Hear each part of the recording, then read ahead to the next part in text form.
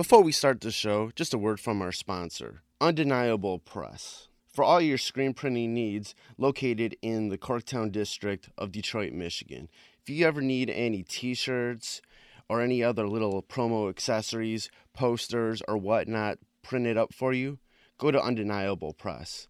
They're located, once again, in the Corktown district of Detroit, Michigan, and you can reach them at facebook.com/undeniablepressdetroit. And those same guys who do Undeniable Press also have a clothing line called 20 by 20 Apparel.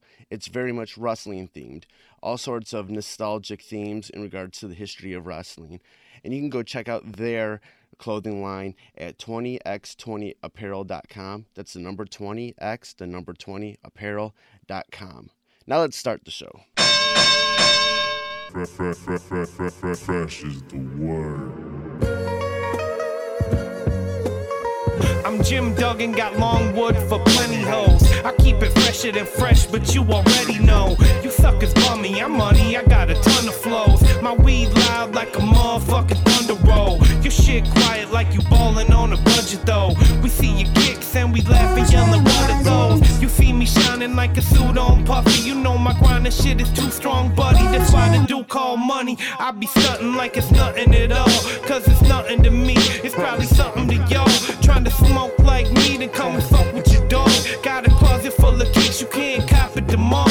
And I'm fresher than the freshest, you can tell it's in my essence. Bitch, you see the way I'm rapping, yes I do this shit to death. Until I'm running out of breath, or tell somebody cut a check. But either way you know it's fresh, and either way you know it's fresh. Fresh, we fresh. Fresh, fresh, fresh, goddammit, we fresh. Welcome to the Fresh is the Word podcast. I'm your host, Kelly K. Fresh Frazier. Like always, we have a great show for you. Right now, I'm on WrestleMania hangover. This weekend, NXT TakeOver, WrestleMania, both really great, fun events. A lot of great matches, a lot of swerves, heel turns, whatever, man. It was a fun weekend. WrestleMania is the Christmas for a wrestling fan. So I'm on hangover right now. And when I'm recording this intro, we still have the Raw and SmackDown after WrestleMania. That's pretty much where all the new storylines start, or, you know, the fallout of, you know, WrestleMania. Maybe people get called up from NXT to the main roster. Dude, all right, super cool, man. So another WrestleMania is in the books, and had a lot of fun watching it. This week's guest, super fun. One of my favorite interviews that I've done recently. She's a singer-songwriter that I've been aware of for the past few years. She's from Kansas City. Her name is Mackenzie Nicole. She is on hip-hop artist Tech-N9ne's Strange Music label. She's the first artist on their new imprint called Strange Maine. It's more of a pop-oriented label. And she has a new album coming out this Friday, April 13th, called The Edge. So we get into the makings of that album. And also, you know, growing up in the music, with the music industry being so prevalent in her life, the influence that Tech-N9ne had in her life and career. We talk about the Midwest aesthetic of music, you know, how things from here in Detroit to Kansas City, everywhere in that sort of middle ground between, you know, New York and LA and Atlanta is so unique in its own way. So we talking about like that sort of fandom and the universe that the universes that sort of creates. And then, you know, we talk about the power of the voice of the youth, because she's 18 years old and a classically trained vocalist. And she's super, like, I'm super impressed. Like, and I think I've talked about this in previous episodes where with, you know, and we talk about this on this episode, where with the voice of the youth being such a important topic right now with, you know, the Parkland shootings and whatnot, it's like I feel like we have to listen to the youth. They have a unique perspective. So, you know, it kind of got to be a cool thing to rag on the youth, saying, "Oh, they're stupid. They're just eating Tide Pods and doing what others." I mean, that's just a fringe group. Dude, there's people. The youth has always been the catalyst of any movement for any generation, and they just want to have a world to live in someday. They don't want it to turn to shit. So that's, you know, so the power of the youth voice is important. We need to listen to it. We need to help mold it. So, you know, we talk about that, and like I said, she's super cool. I really enjoyed this interview. And without further ado, let's get into my interview with Mackenzie Nicole. Yeah, congratulations. You have your debut album, The Edge. Good. Yeah, I've gotten a chance to listen to it, and it's a really good album. I was actually really anticipating listening to your album because I've always been paying attention to what's been going on with strange music. I've been a fan of Tech Nine for a long time, so I definitely been following your music since you started coming upon the scene. With the album The Edge, what's the meaning behind the name? So for me, a debut album, by my definition, it's supposed to be your introduction as an artist in a lot of ways. And while it's not necessarily going to be anyone's perfect project, right? It's not the passion project. It is your first attempt to start laying that foundation. And part of that introduction, in my mind, should be what you think people should know about you before they choose to become a fan and follow you on whatever journey you might be anticipating taking, right? And as a person, I'm a very, very extreme person, right? I take everything too far, and I think that's probably one of my most prominent qualities is that I'm pretty much all in or all out and really take things, well, to the edge, if you will, as far as possible without falling off. Sometimes I do fall off, and then I have to deal with that, and I think you even hear some of those moments in the album as well. And so really the edge is just this metaphorical, I guess, expression of that quality in myself, and also a literal moment that inspired that song was when we were recording it, myself and the production duo out of Los Angeles, The Jam. We were, touring the facilities one day at Strange Music, right? By that I mean, Travis, CEO, was showing around Jordan and Michael. And there was one part of our merchandising center that was still under construction, right? So there was this, 1 or 2 story drop that was a direct wall. It was just a ledge with no rail. So you could theoretically run directly straight up to the edge, off the edge, and fall probably to injury or death.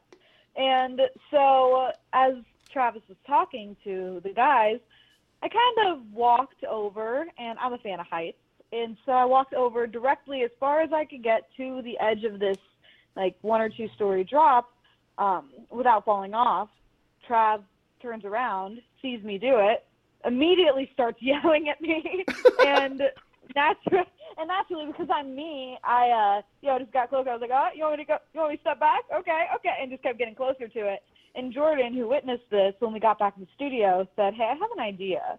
And he kind of took this literal moment and expanded it into this metaphor that now we're using to explain just this part of myself that I think if you're going to be a fan and you want to know one thing about me, that's the thing to know. With this sort of metaphor of the edge for the album, and speaking of this foundation that you wanted to set with this album, what do you think you were successful? What do you think you were successful with on the edge to be able to sort of introduce yourself to the world? Well, ultimately, my goal as an artist isn't necessarily to just be a pop artist, right? Not to diminish being a pop artist by saying just be one, but for me, a character that I look to for inspiration right now is Rihanna, because at this point in her career where we stand here, March 20th of 2018, Rihanna has done pretty much every genre. She has released Anti, which was a masterpiece, but all that started when she was 17 and 18 with Pwn de Replay and an entire album worth of club hits, right? Right. It took her creating this foundation, right? Casting that wide net with that type of music to then become the Rihanna that we know today, or at least to be able to do all the genres she's capable of without being a jack of all trades, and to do her passion project, which from all, outward appearances appeared to be Anti, and be able to do that project justice because she had grown enough as an artist to accomplish it, right? Right. That's what I want to do. And for me, my version of Poem to Replay, my version of doing an album worth of club smashes is The Edge, right? It's the pop version of that. For me, the way, my wide net is being cast by doing a very solid pop record. And while I do want to, branch more into other genres, I do want to go a little like indie rock. I love rock music, so I'd love to do a little bit more rock leaning later on. I'd like to do something more in the lane of, what Flume does, what Marshmello is doing right now, where it's pop, but it just has this new dynamic sort of movement to it that you don't hear, or I feel like I haven't heard in a long time.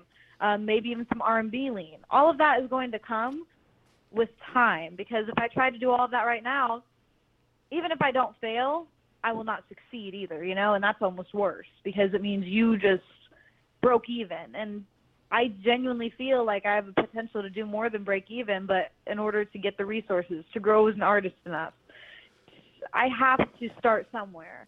So I think that The Edge's biggest success is, in my mind, an artist who grew up in a rap label, was classically trained to sing opera, trying to create a pop album when I know nothing about the genre, and I feel like doing fairly well at creating a good pop album.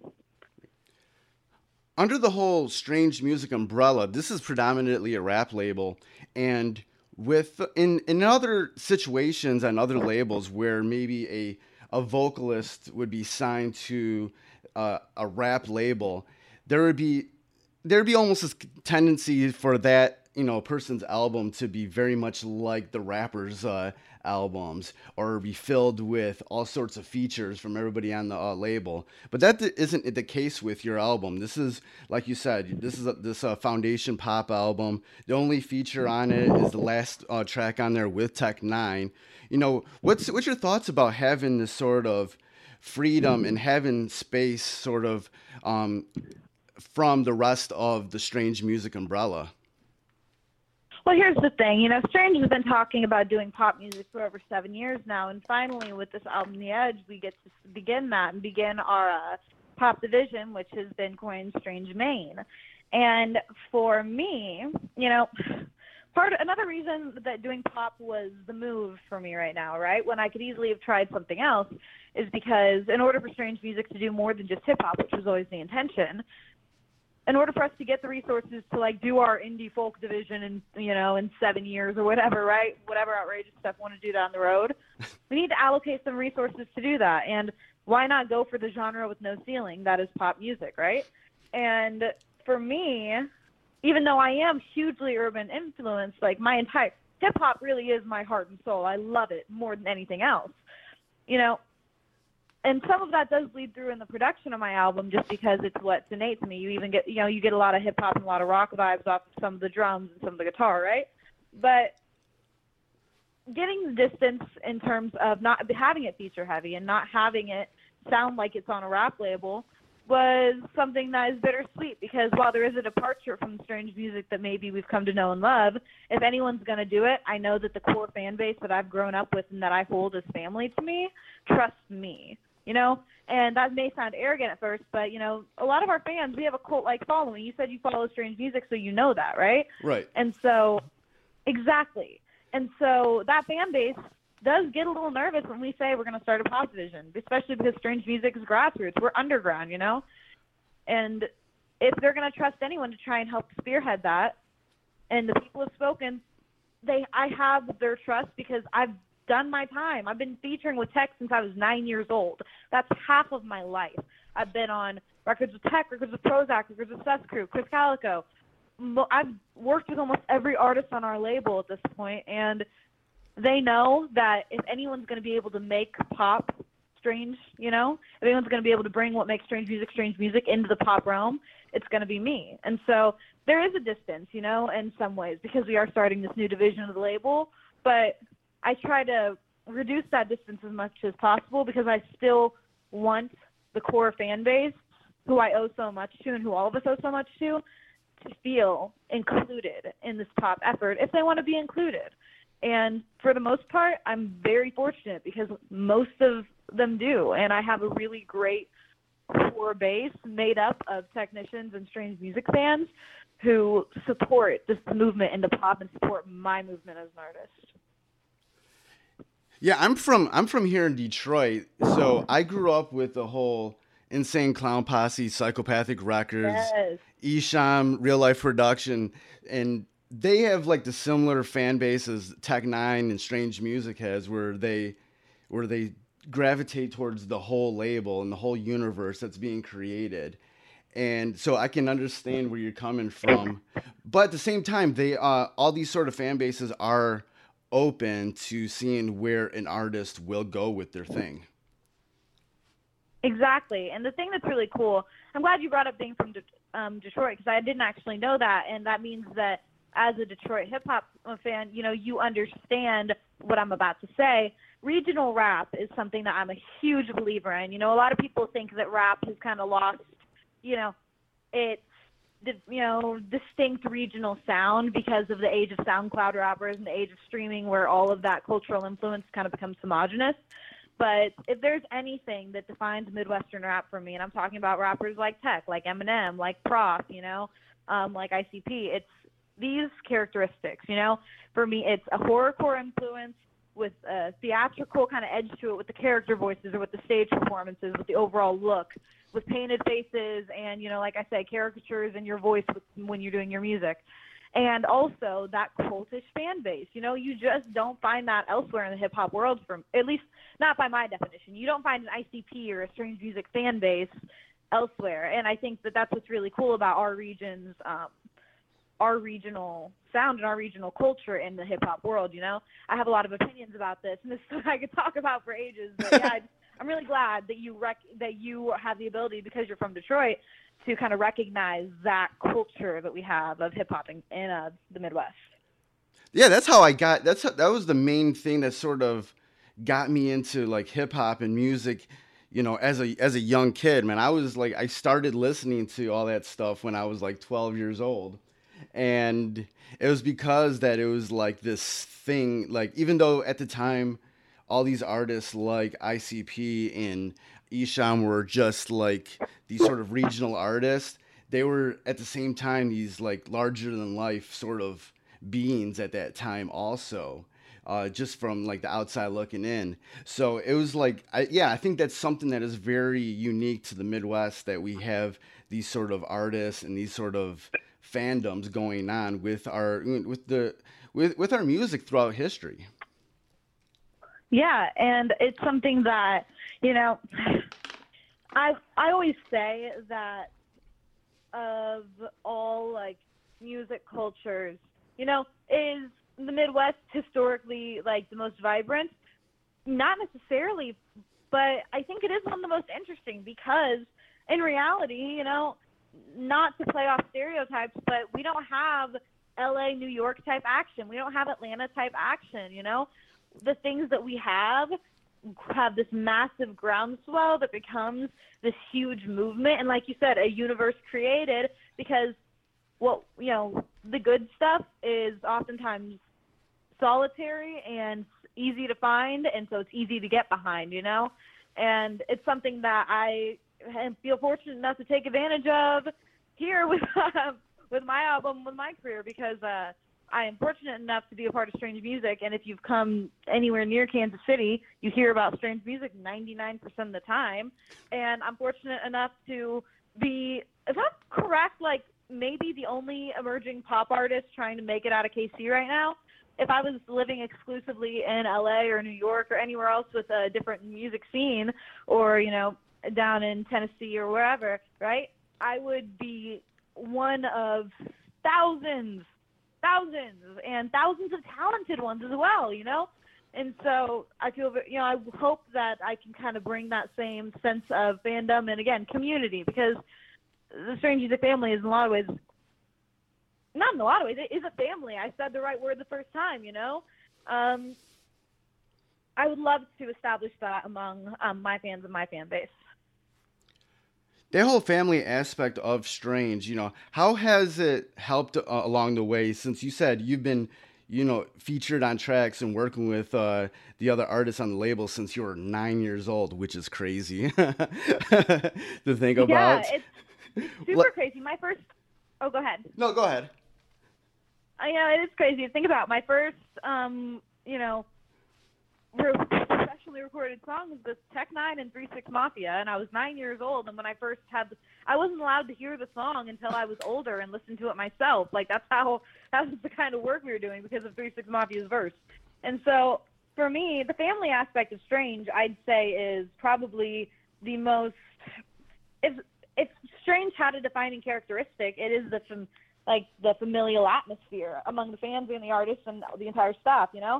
The label started in the basement of a home in suburban Blue Springs, Missouri, and my entire life I was following the tours, as a child for months on end, or I was, doing manual labor in the warehouses when I was, 6, 7, 8, 9, 10, and onward, right?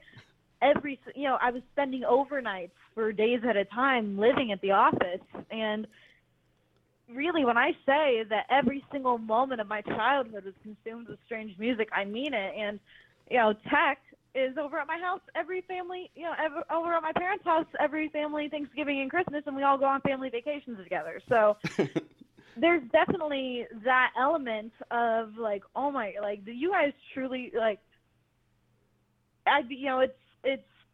we can only be closer if we shared blood, and that's the thing. Ultimately, that's really affected me, and you hear that in tracks like I did a hook for Tech that I presented to him about a year or two ago called "We're Not Sorry," right?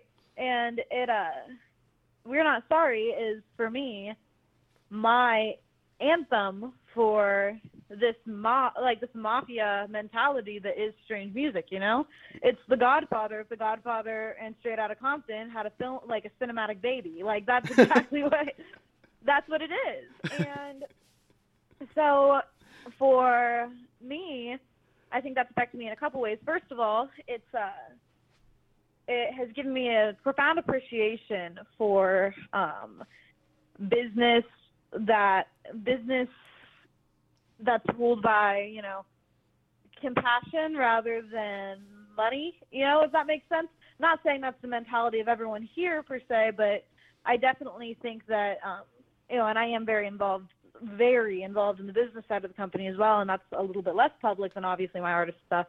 But that's given me a unique perspective in terms of keeping consideration to making sure that, the people who start with you end with you, and you want to build to get, you build with people, not on people. And that's something that's really important to me also.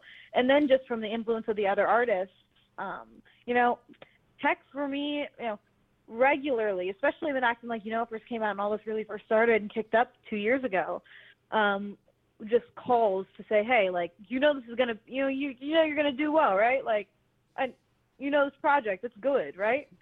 Just to make sure that I remember that. And that's something that, especially in times where I'm not really feeling my most confident, which is literally all the time because I'm not a particularly confident out there person, despite my job, what my job and my general persona may mislead you to. It's something that, this environment is very good for me in that respect. That part of the environment is very good to support. Recently I had the privilege of, Strange Music has a independent radio station on Dash Radio, DJ Ski's deal called Independent Grind. And I recently got to interview Tech for that station because they thought, the boys thought, hey, it'd be kind of a cool dynamic to have Mackenzie interview Tech from her perspective because that's a very human conversation you're going to get for those two that, you aren't going to get and then them conversing with anyone else, right, because of the level they know each other. And honestly, I've went back and especially as I've been, dealing with some personal stuff lately, because this interview was about a couple months ago, and re-listened to the interview about, I don't even know how many times, because there's a point in it where I had this question they wanted me to ask of, I'm beginning my career, what's your advice for a beginning artist? It's a good question, so I asked Tech some version of that. And his response was, take the job. And I was confused by that. And he said, you just got to take the job, baby girl. And I was like, okay. And I'm waiting for him to elaborate because, Tech, he talks. Right. And he says, even when you aren't sure and even when you're afraid and when it doesn't make sense, when you haven't tried it before, just do it. Do whatever opportunity is in front of you, just do it. Because it'll go well or it won't. And if it doesn't or it does, you're going to be different because of it and you're going to grow because of it. And again, this is an interview now that I would recommend anyone to listen to, and if you have the chance, if you're as someone who's watched tech, it may interest you. But that particular line is something that is only the advice that you would get knowing tech the way I know tech. And so things like that are things that, make this familial atmosphere, make me really feel that. And again, by the way, real quick, I talk very, very long, obviously. So if at any point you want me to shut up, just let me know, okay? No. Keep doing your thing. This is all good stuff. Good. I'm glad you think so. Again, I know I have a lot of words. No, this is all good stuff. Just do your thing. This is your interview. No, it was funny. The other day I was listening to Tech Nine's 6 and 7's album. And one of my favorite songs on there is So Lonely, but I didn't realize the other day that was you singing on it. And I'm thinking, yo, this record's been out for a while. How old was she on this? I was like, dang, she must have been a kid. Yeah, I was like probably 11 when So Lonely came out because Demons and KOD I was 9. I think So Lonely I was 11. Fear, I came after school. It was my freshman year of high school to record it, so I was 13 or 14. And then those are like the ones that people most know me from in regards to tech stuff. The more recent stuff, I was, 15, 16, 17, etc. And same with the other artists. But yeah, it's crazy because first of all, a lot of people don't realize that association immediately. Partially because, the name changed from my government last name to my first and middle name. But then, additionally, the fact that I'm literally a child on all of these songs. It's weird because I'll have, like, my music on shuffle or, like, I remember I was listening to Pandora a couple years ago. I remember it's like it was yesterday. And I was, like, 15, I think. And I was doing my makeup, and I had my Pandora on. And all of a sudden, for the first time this has ever happened to me, on my Tech 9 channel, I hear my 9-year-old voice start blaring from my speaker, and I was like, oh my god, like, this is so weird, and also, like, ugh, like, no one wants to listen to themselves at 9. So that's something that, that's a little weird, but again, like, most of being an artist, I think, is cringing at having to listen to yourself, because, first of all, like, Tech even talks about, he didn't like his voice for years, like albums worth of not liking his voice, but he still did it because he felt compelled. My thing is more in terms of, like, a lot of my music that's released right now, I was 9 years, 10 years, 11 years old in. And then B, listening to this album, it wasn't until literally, like, last week, and I'm not exaggerating, that I finally could listen to this album without feeling kind of negative about it. And honestly, that's because writing an album, as I've said a couple times, and I don't feel like people say enough, is a emotionally violating experience, Yeah. Especially if it's, I think unless you really get to make all the decisions on it, you aren't ever going to feel totally comfortable. And for me, that was something that, I didn't, because it was an album that was written with a purpose, right, for my label being able to do their pop thing, and because that meant that, I didn't get to make all the, all the decisions and all the, final words on it. There were a lot of times where I was uncomfortable with some of the content I was singing about and all that, and was uncomfortable with some of the songs just because of the level of, the kind of subject matter and the level of personalness, right? This was my first time not getting to just pick and choose what I wanted to write about, but rather being told, listen, you really need to write about this. And that's an experience that's very weird because, first of all, whether it be talking about, like, my ex or talking about, struggling with depression or whatever, like, or, like, whatever you're talking about, it's hard to, first of all, look within yourself and find your feelings. And then to tell them to essentially a stranger, which is what my co-writer was when we first started this process, and then to have to say them out loud, and then listen back to yourself saying all your feelings out loud, and then know you have to mass produce and sell your feelings. Like, it's really weird. And for me, like, I found myself in this weird situation the other day where I was interviewing for a like tween magazine whose main demographic is like 9 to 13-year-olds, and they're like, so what's the track The Edge about? And I'm like, it's about being suicidal. Like, how do I talk to you about this? Like, an 11-year-old is going to read this, and that's not like, and not to say 11-year-olds don't have like, don't struggle, you know, all, you don't have, there's no age limit on emotional depth, right, and emotional severity, right, and situations like depression, suicide, and I get that, but at the same time, like, as I'm interviewing for 11, had Zac Efron High School Musical on the cover, and they're asking me like what my title track is about. You know, it's about feeling like a failure to my parents. Like, dude, like that's an emotionally violating experience, man. Right. It's so crazy. When you finally got around to listening to the album, you know, what was sort of your thoughts and feelings coming out of you know, having that listen finally? So I've had to listen in a lot of ways because, like I said, I'm very involved in every step of the process, and that's why, you know, I end up being an executive producer on my own album, because I'm almost too involved. You know, I've listened to each of these songs hundreds of times because I was supervised every second of mixing and mastering, and I've listened to it for final approval, for like sending it off for all different platforms and to get it pressed up into CDs and all that. So I've been listening to it. And not without a weird, like, not without a little bit of bitterness and anger, and honestly not wanting to hear it. I didn't want to listen to this album. And it's negative feelings, right?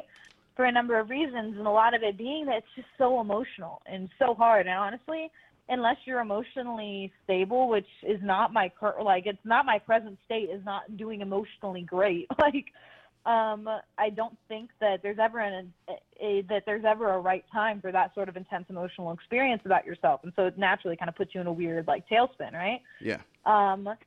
I recently, though, you know, the entire album was recorded in 12 days, over 12 studio days, so a song a day, and that was done over about 4 or 5 different trips that the jam took out from Los Angeles to our studios in Kansas City, over the course of about 3 months.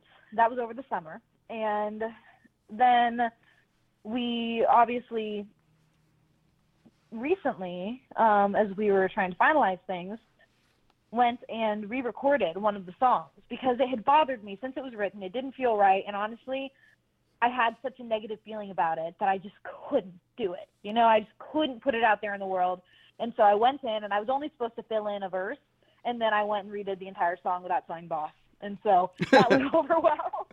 And so after I re-recorded that song, it was weird because even though, like, yeah, that was the one song I felt the least happy with on the album, but even though I didn't redo everything that I maybe would have personally changed on the album, because, again, and not to say anything negative about the album, every artist critiques their work or they aren't trying, right? Exactly.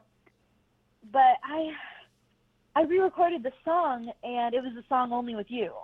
And all of a sudden, I had this weird feeling where I suddenly, like, I felt released from the emotion, the negative emotions that I've been feeling before, right?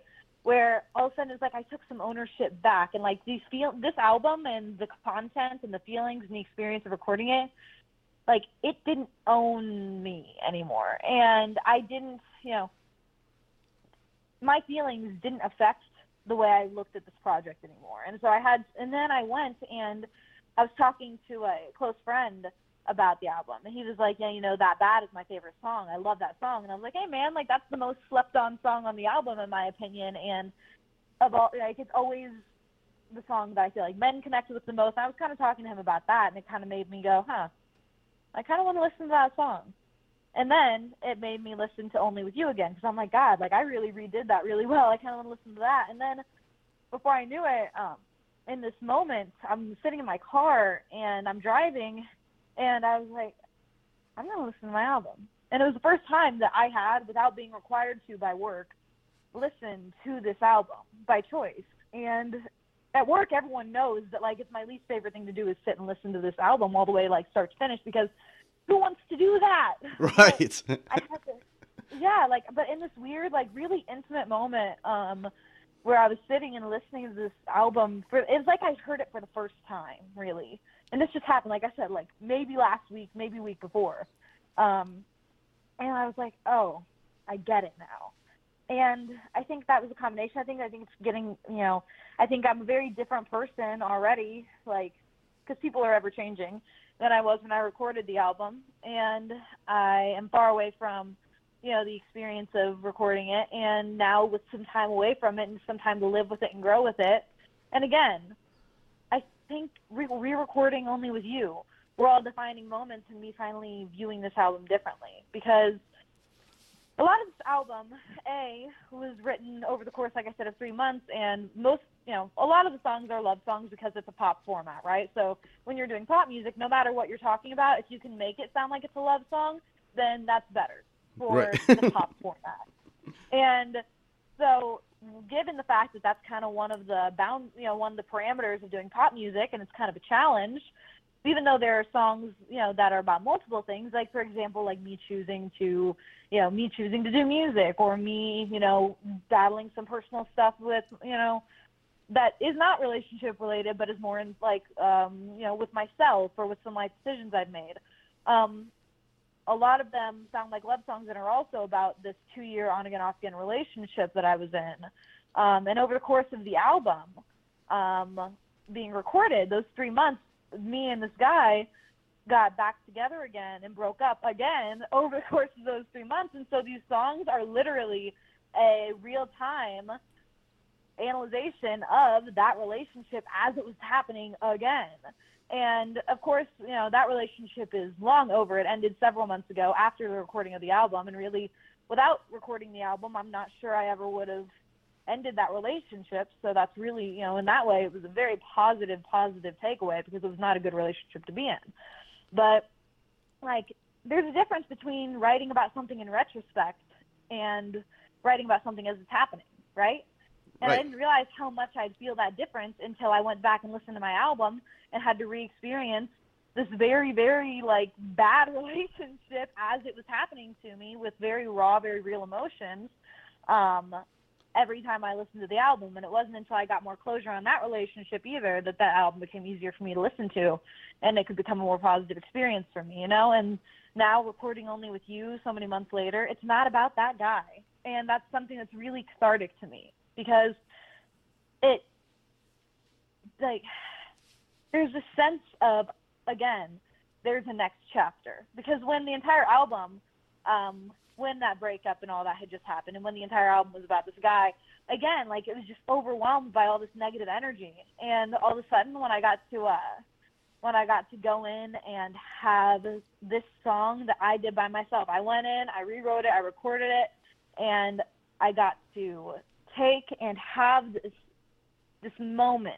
where I got to say, okay, this isn't about you. Like, this isn't about him. It isn't about the personal issues I was talking about in the rest of the album. It isn't about, the music. It isn't about anything except for this positive thing that I want it to be about. This is the first, this is for me, like, the prequel for the next chapter, hidden in the fabric of this album. And so, again, like, I think that it's an emotional, nuanced, multifaceted conglomerate of things that made this album something that I recently kind of was able to, for the first time, listen to and hear, rather than listen to and react to. The song, even before this album, the song Deleted, that was your first solo single, correct?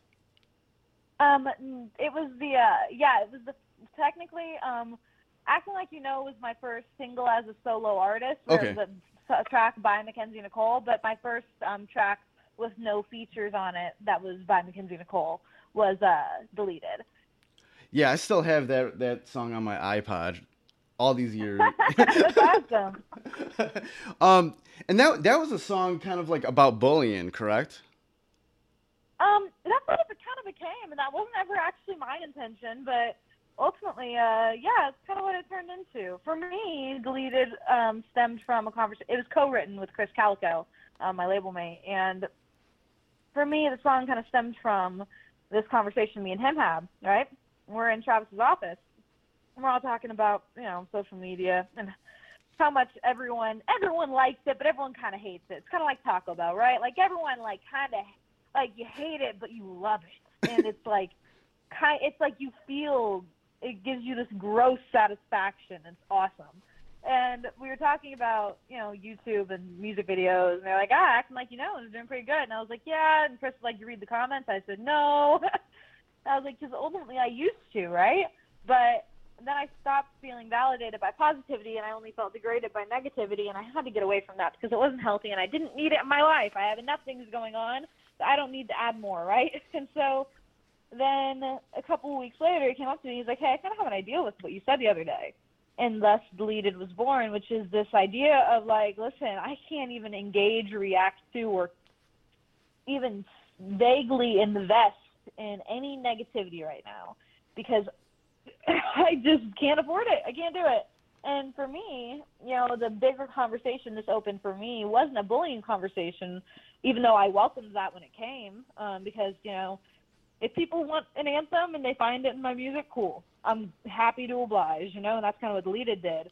But for me, it was this concept of imagine how much music, how much art, how much, not even, creative, but, scholarly and, scientific endeavors. Imagine how many things that our world lacks, how many, artists never became, how many, scientists and scholars and philosophers never became what their potential was, what they should have been, because they were discouraged, right?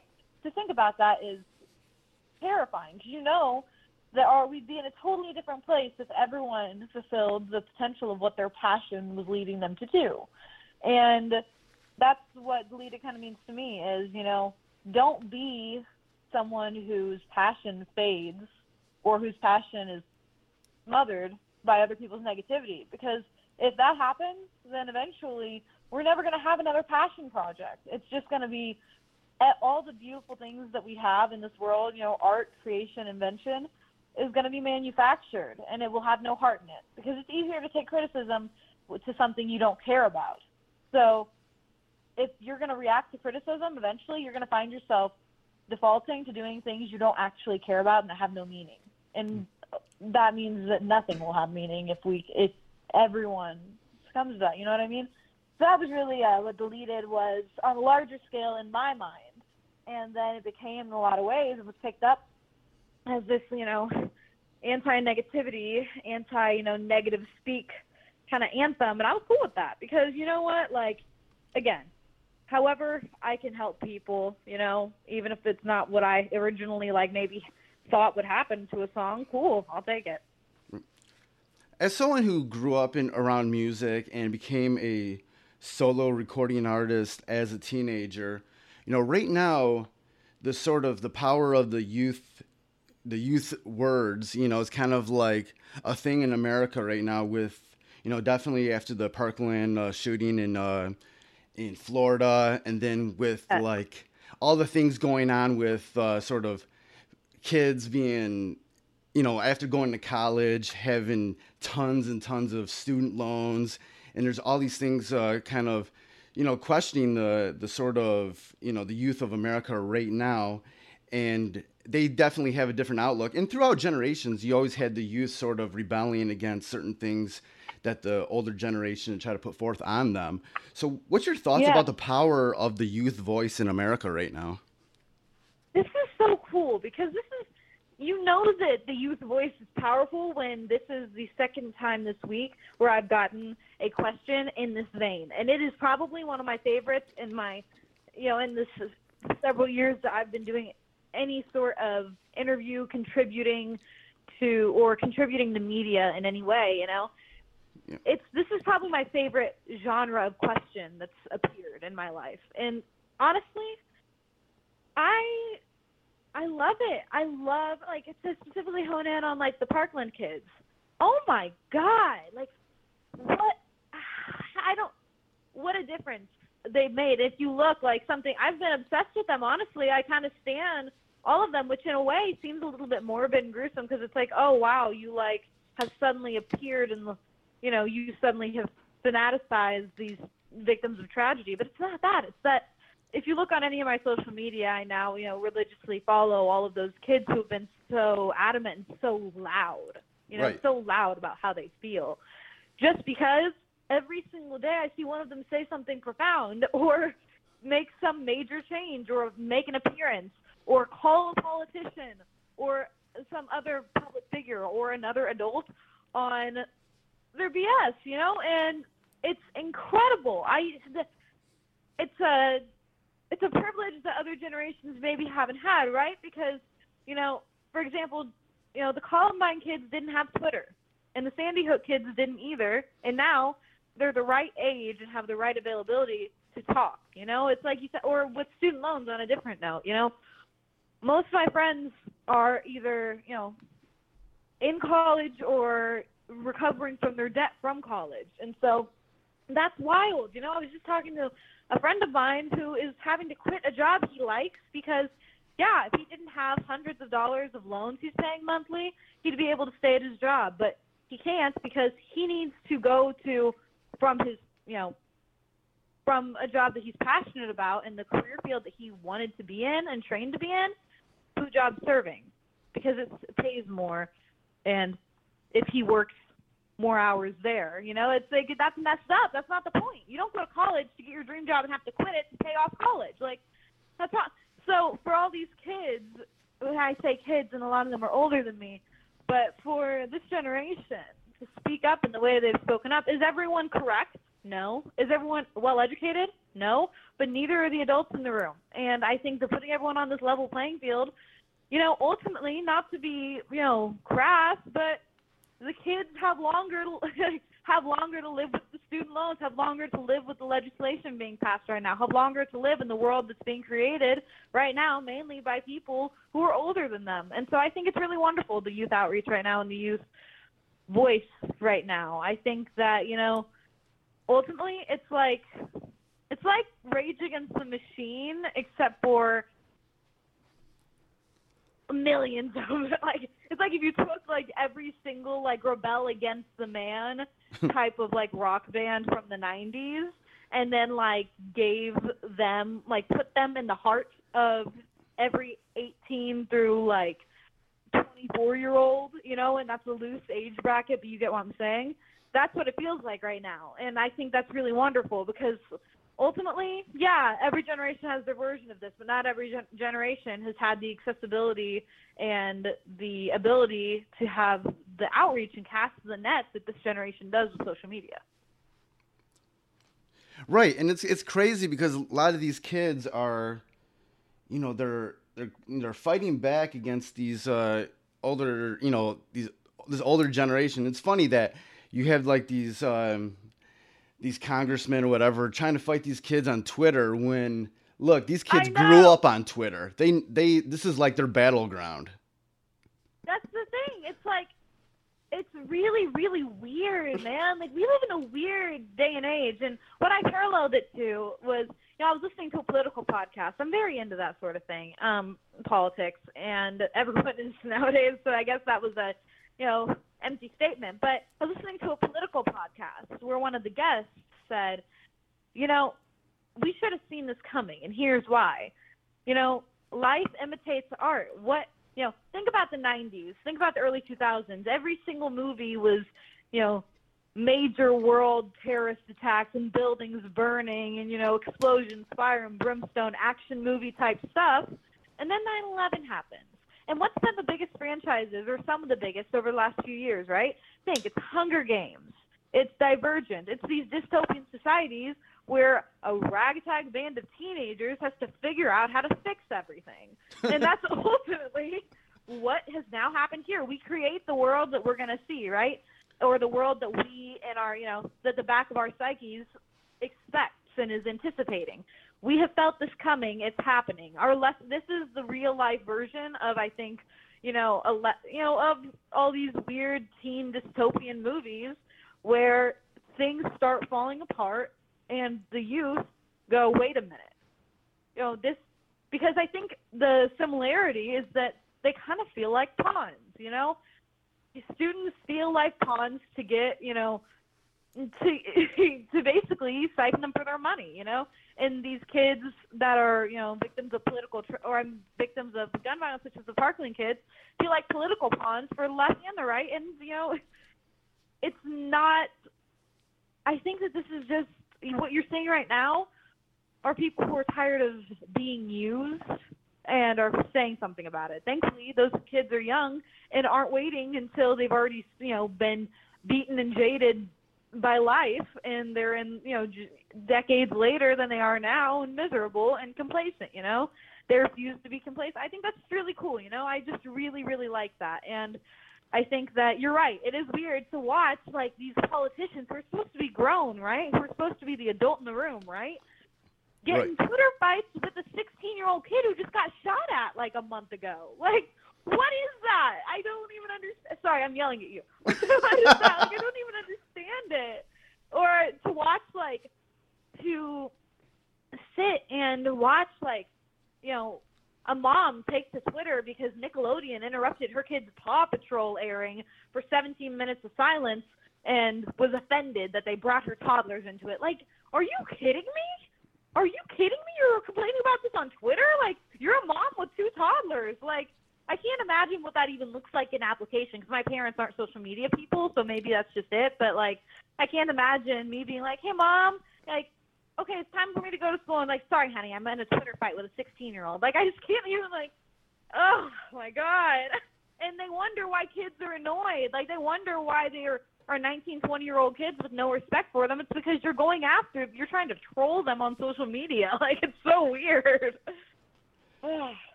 Sorry, I'm winded now. It's all good. It's all good. To kind of close things out, this is a question I always ask everybody at the end of the interview. Who is somebody that's been a part of your life career that I could realistically interview that would have good stories? Oh my God. I mean, I think that I'm trying to think of the go-to. Obviously, someone that's strange. It would probably be probably Tech. Tech would be a great person. That's obviously something that could be easily set up because I could literally text him now and figure out a time for you. Like, so that's definitely realistic. And yeah, I think that he'd be a pretty good one because people know him and he knows me. And like I've said here before, he's like family. And so I'd say that was probably my first choice. Yeah, that would be a great one. I've always been a fan of his. I did interview him a long time ago. This was probably about 2010, 2011, for back when I was writing for Real Detroit Weekly. And it's funny that dude has like the craziest memory because he was telling me a story about doing a show in Detroit and looking for ski masks.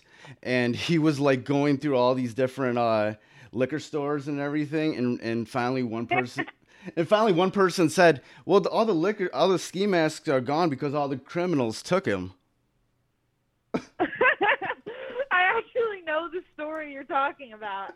Like, to believe it or not. Yeah, no, he's great. There's no story like a Tech Nine story, let me tell you. Just for example, like, just as a quick, before we get off the phone, I got to tell you this. So I never really partied a lot in high school. Like, I never partied at all. Like, I had very strict parents. And so the first house party I ever went to in my life was at 16 or 17. I was like 16 or 17, and I think I was 17 actually, so it was very recently. And it was Tech's current girlfriend's birthday party. And so naturally, I'm like, oh, yeah, well, he comes up to me and says, hey, what are you doing tonight? Well, we're at work one day. And I was like, nothing. He's like, well, if you want to come by, the crib, like, we're having a get-together for my girl, and, it's going to be good. There's going to be Jamaican food, and I'd really like to have you there. And, that's the thing about Tech is that if he asks you to do something, like, it's very much, like, he's like a little kid. It's heartfelt and do not disappoint him type thing because it will break his heart. And don't say I said that because he'll be like, he'll get all like gangsterish on me and be mad at me for saying he'll break his heart, but you know what I mean. And so I was like, yeah, sure, I'll go. And so like little like socially inept Mackenzie shows up at the door. And mind you, we live like 2 minutes away from each other. So I drove and I parked on the curb and I'm looking around all these cars and it's like very much, I'm starting to realize I'm listening to music just blaring from inside his house and maybe I made a mistake and this isn't going to be my scene. And so I walk in his house and it's just all like people I don't know, definitely not my, demographic or my, like, anyone I'd ever hang out with. I finally see JL in the corner because I don't recognize anyone, but everyone keeps saying, hi, Mackenzie, so I know they know who I am. I can't find Tech anywhere. I'm freaking out. I just walked in with a handcrafted bouquet of flowers for his girlfriend, and I feel very out of place. And so I'm kind of wandering around, and I'm like, okay, this doesn't feel right.